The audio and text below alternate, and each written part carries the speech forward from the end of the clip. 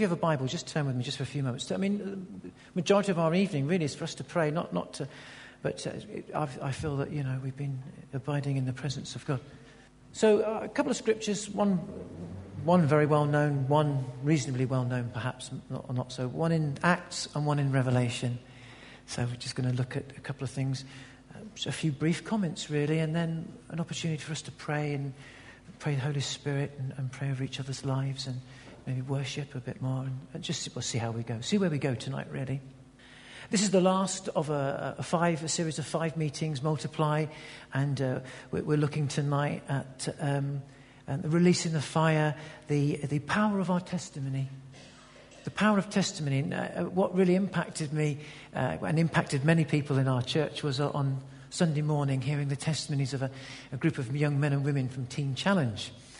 And amazing. The plan of God is good, isn't it? Although we didn't orchestrate Teen Challenge to be here. Well, I didn't. I couldn't orchestrate anything. When I plan things, I'm not the best of planners, as Helen will sometimes say to people. But having Teen Challenge here and having Multiply the next evening, and it's amazing. It will fit together with the theme, really. So, if you have a Bible, Book of Revelation, and chapter 12, verses 10 to 11, and it speaks about the power of testimony. I love these verses. They're incredible. And I think of Sunday morning, and I think of your life and my life. And then we're just going to relate that to Acts, and then we're going to come and pray. And release the fire or the power, the Holy Spirit on our witness, as that we are be empowered witnesses for Jesus Christ. So in Revelation 12 and verses 10 to 11, it says, "Then I heard a loud voice in heaven say, 'Now have come the salvation and power and the kingdom of our God, and the authority of his Messiah. For the accuser,'" that's obviously Satan, "'the accuser of our brothers and sisters, who accuses them before our God day and night, has been hurled down. They triumphed over him by the blood of the Lamb and the word of their testimony. They did not love their lives so much as to shrink from death.'" It says the accuser of the brethren has been thrown down. And then it says the people of God, the angelic host, the whole of creation, they triumph over him, that's the accuser, by the blood of the Lamb. And then this is amazing. This has always impacted me. And it just came again on Sunday morning when I was listening to testimonies. And when you say a baptismal and people say, "Do I have to give my testimony?" I'm a bit worried about that. It's incredible. It's dynamic. It's powerful. It's witness. It says, "And they overcame him by the blood of the Lamb and their word of their testimony. They did not love their lives as to shrink back from death." On Sunday morning, there they were, young people who, the impact of Jesus Christ, the Lord Jesus Christ, alive in lives. And one after the other, they shared the change, the power of Jesus becoming Lord of their lives. And obviously it was dramatic, dynamic, some of the fragmented, broken lives that people come from. And obviously Teen Challenge is a centre that deals particularly with people that have come, had a fragmented and broken and hurt lives, and with addictions. And so you can imagine all the stuff that goes with it. So it when people share one after the other of those type of testimonies, you can wave after wave. You can soon think, and people are coming out crying in the morning and saying to me, "I'm so moved and challenged." And the challenge on that morning for me was, this came to my mind, was Revelation. Revelation here, this Revelation 12 verse 10 to 11, is the power. What was powerful, obviously it was dramatic and dynamic, is the power of Jesus Christ in our lives. And you could argue with it. You can argue about the Trinity and the nuances, and you can have a Jehovah's Witness or a Muslim, and is Jesus really God, and all that stuff. But there's something remarkable about the power of living testimony. That it says, "Oh, taste and see that the Lord is good." When you share that with someone, I found that when I speak with Jehovah's Witness, I might not talk about living on paradise earth forever, but I know Jesus Christ. I know the hope. I've got a relationship. I feel forgiven. I know I'm going to. And as you begin to speak, there's a power in the living relationship, because that's what our faith is all about, relationship with Jesus, isn't it? And so I said on Sunday morning, each one of us have a story. Each one of us has a testimony. And what could be, and forgive me, I'm being flippant, but what could be great entertainment, what could be like, wow, that's amazing, oh, that's great, and then we all go home, spurs, and I pray on that morning, and for us now, spurs us on to think of our own testimony. Is it alive? Am I alive? And then what's interesting here, it says this isn't just when I became a Christian. We think of our testimony when I became a Christian, but this is living today relationship testimony. It says they did not love their lives. Do you see that? It says they did not love their lives so much as to shrink back from death. This is written to a group of Christians in Asia Minor, in Turkey, modern-day Turkey. At the time, it was the Emperor Diocletian, around about AD 90, was persecuting the church. And so many of the Christians that the Revelation is revealed to, were actually at that time being martyred or experiencing martyrdom and persecution under the Roman Empire. Similar to what's happening in places like Syria and Iraq with the Syrian Christians and the systematic destruction of the church. But they were living and releasing and holding on to and walking in this living dynamic relationship with Jesus. And that testimony overcomes the accuser. It throws down the accuser. It defeats satanic power. It destroys Satan. You see, when Jesus is enthroned in our lives, Satan is dethroned. And when Jesus is enthroned in me and I'm living for Jesus and I'm saying to people and I'm letting the world know that Jesus is alive and I know it, he's in me, that's bearing witness. When you go to a court of law and you're called as a witness, I was many years ago called as a witness. Probably many of you have been, but it was a big experience for me when I was in Newcastle, called back to Aberdeen to give witness in the Sheriff's Court in Stonehaven in Aberdeen, because I'd heard and seen something that someone had revealed to me, and a case was coming forward, and I had to give witness because I'd seen, heard, and experienced something. And so too, our testimony is our witness. When we talk about, we'll look at this in just the next moment, for a couple of moments. My testimony is my witness of Jesus alive in me. I know that he's died, raised again, and alive, and he makes a difference. He's Lord. And it says that they did not love their lives to death. It's current, living testimony. And so the question, and I said like on Sunday morning, is this is exciting, dynamic, and wonderful to hear. Your witness, your testimony is you've got a story. We've all got a story, and it's just as powerful and relevant. It might not be as dynamic and amazing in our eyes, but in the eyes of God. And so that witness, that living testimony, dethrones Satan and enthrones Jesus. When we sing, Jesus, we enthrone you, we welcome you here, give you our praise. It raises him up in our lives, but also in the area and the atmosphere around us. And this is something that the early church knew. Now, okay, quickly, let's move back. So what we were experiencing was that living testimony, wasn't it? And that's what was so powerful. So let's come back to Acts chapter 1, verse 8, just for a second, and then a couple of minutes and I'll stop. So testimony, witness, our witness. So when we speak about our witness, and we're going to look at this in Acts 1:8, this is the witness of Jesus alive in me. And that has powerful implications, because we have to ask ourselves, is Jesus alive in me? I know I'm a Christian and he is alive, and I believe he's alive, but am I walking in a way that he's currently alive in me? Because I can then give witness to that living, or I can speak about something that's happened to me a long time ago, but it doesn't hold the same sense of dynamic power as in being actually, taste and see that the Lord is good currently.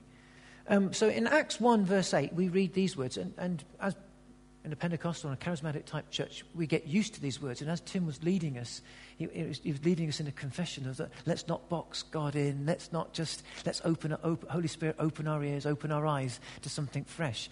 And I always pray that he opens my ears and eyes to something fresh from Acts 1:8, because I've read it many times, been taught it many times. I'm sure you have, I'm sure. So Acts 1:8 reads like this. But so Jesus is speaking to the disciples. He's about to ascend into the heavens, but he's explaining to them that they will receive and know this promised comforter, the Holy Spirit, who will bring a sense of power, and they will experience the same sense of Jesus. Although he won't be with them, he will be with them in the person of the Holy Spirit. And so he says this to them, because they're asking, when's this kingdom going to come? And when will you come and take your place? So he says, I'm about to go to be with the Father, but now get ready, because this isn't the final curtain. We're actually going to open the curtain for the world to see. So you think it's the final curtain now, ba-dum. Britain's Got Talent, the curtains go and everything's finished and everything else. But it's not the final curtain. Everything's going to open up. And now the church is going to be loosed on the world in great power. And he says, but you will receive power when the Holy Spirit comes on you. And you will be my witnesses. Interesting. You will be my witnesses in Jerusalem, Judea, Samaria, and the ends of the earth.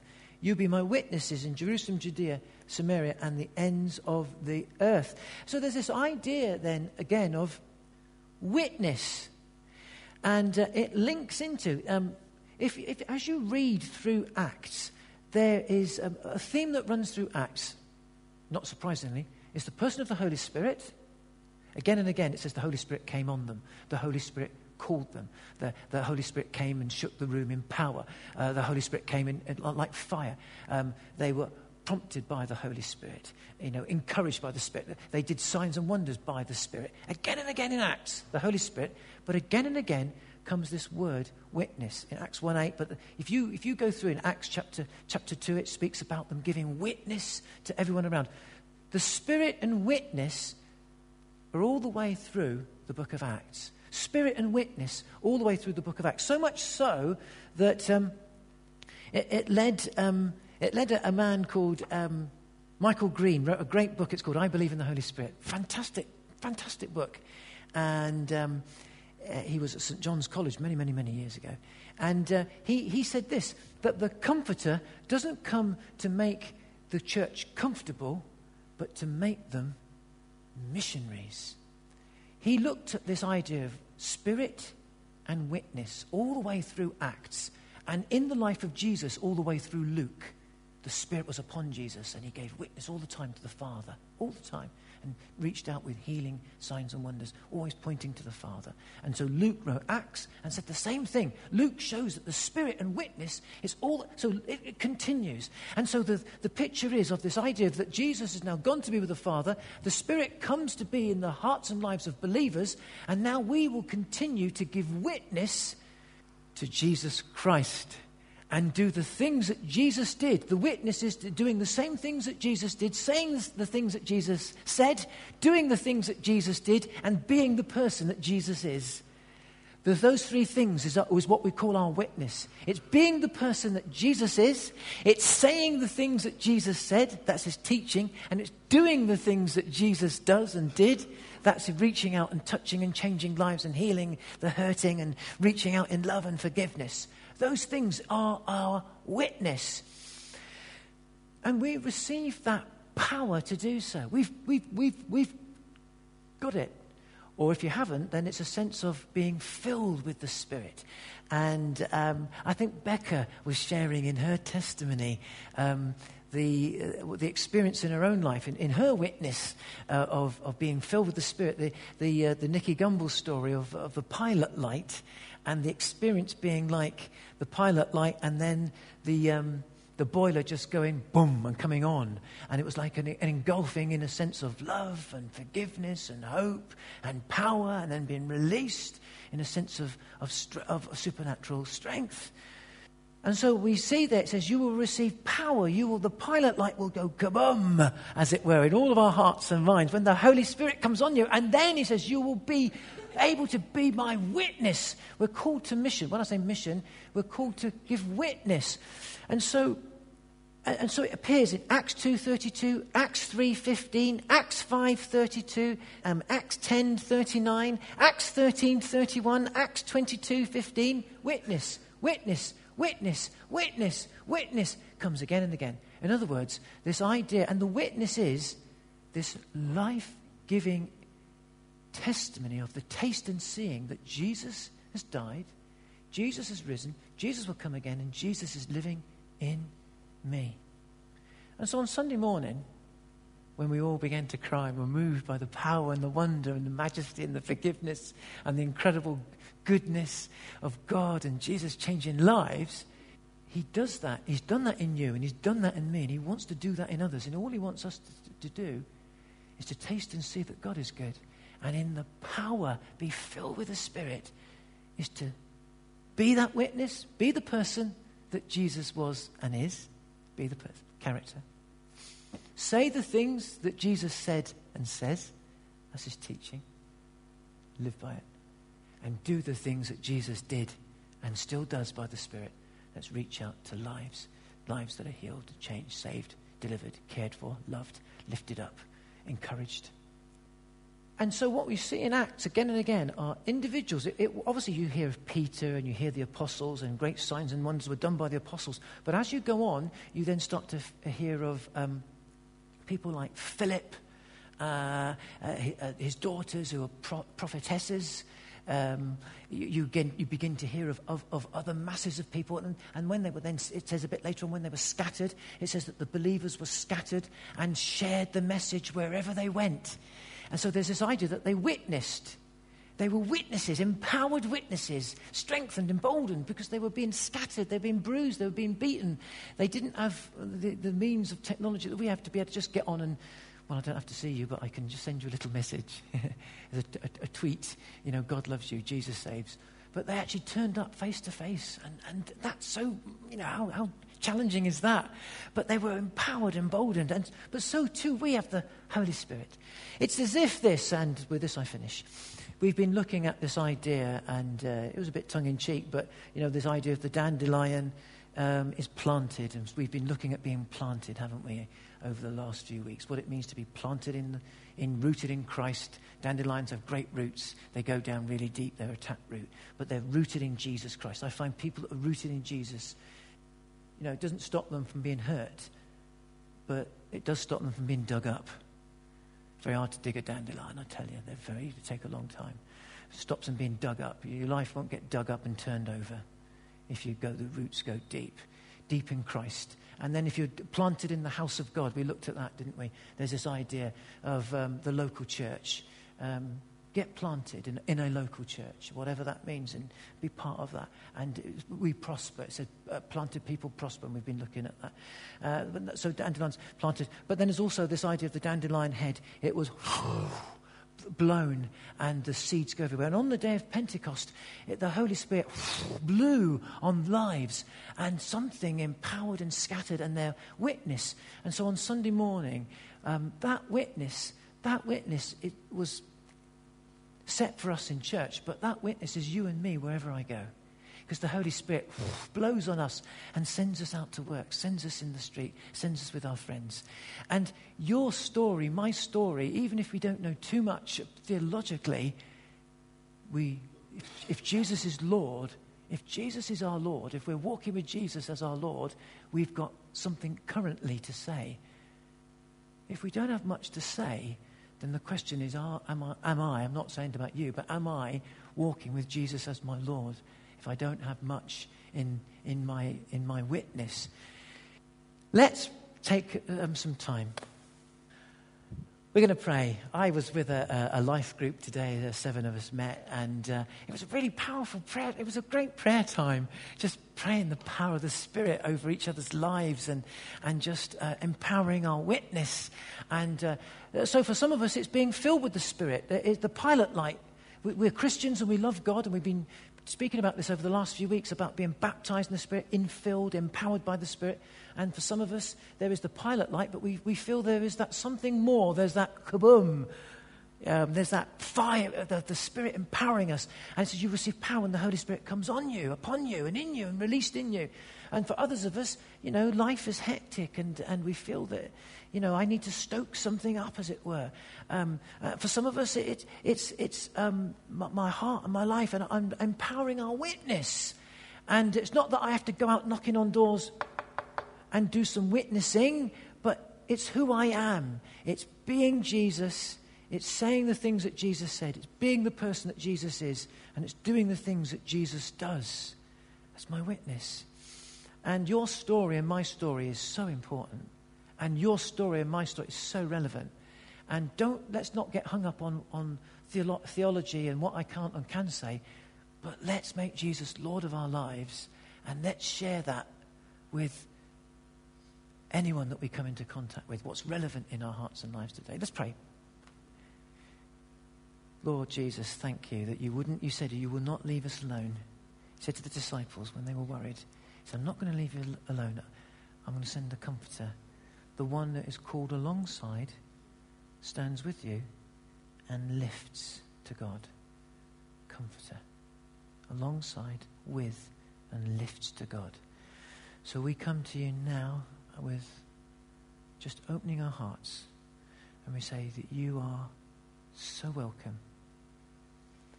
And we just pray a fresh hope, fresh release, infilling and empowerment for some of us for the first time, a sense of the baptism of the Spirit, the release of the gifts of the Spirit in our hearts and lives.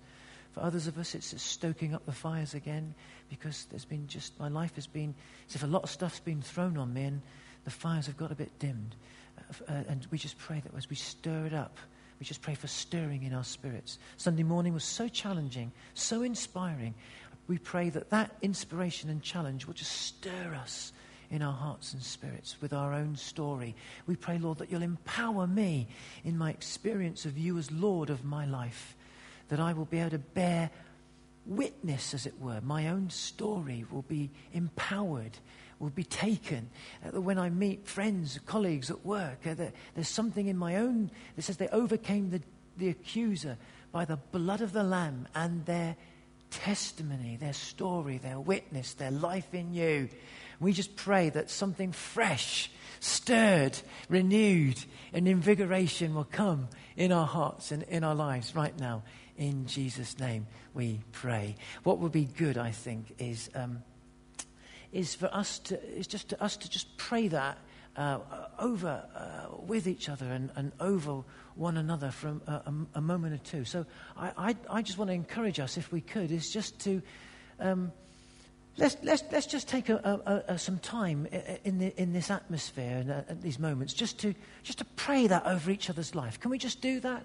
And if we could maybe just get together with different people, move about and mix with others, and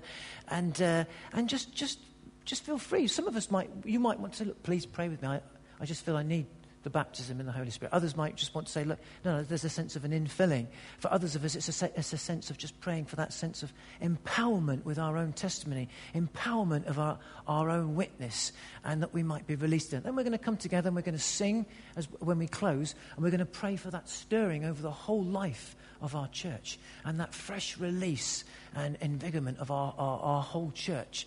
But for the next 10 minutes or so, let's just pray together, and then the last few moments we'll come together and we'll sing together, and then we're just going to just declare something over the whole life of our church together and pray for a fresh release and stirring over our church. Should we do that? Let's just do that, folks, for a moment or two. So 3s, 4s, I would say about in groups of about 4, something like that. And if we could do that, that'd be really good. And let's just, you can stand, you can sit, you can stand up at the side, stand at the front, or go near the back, or come together.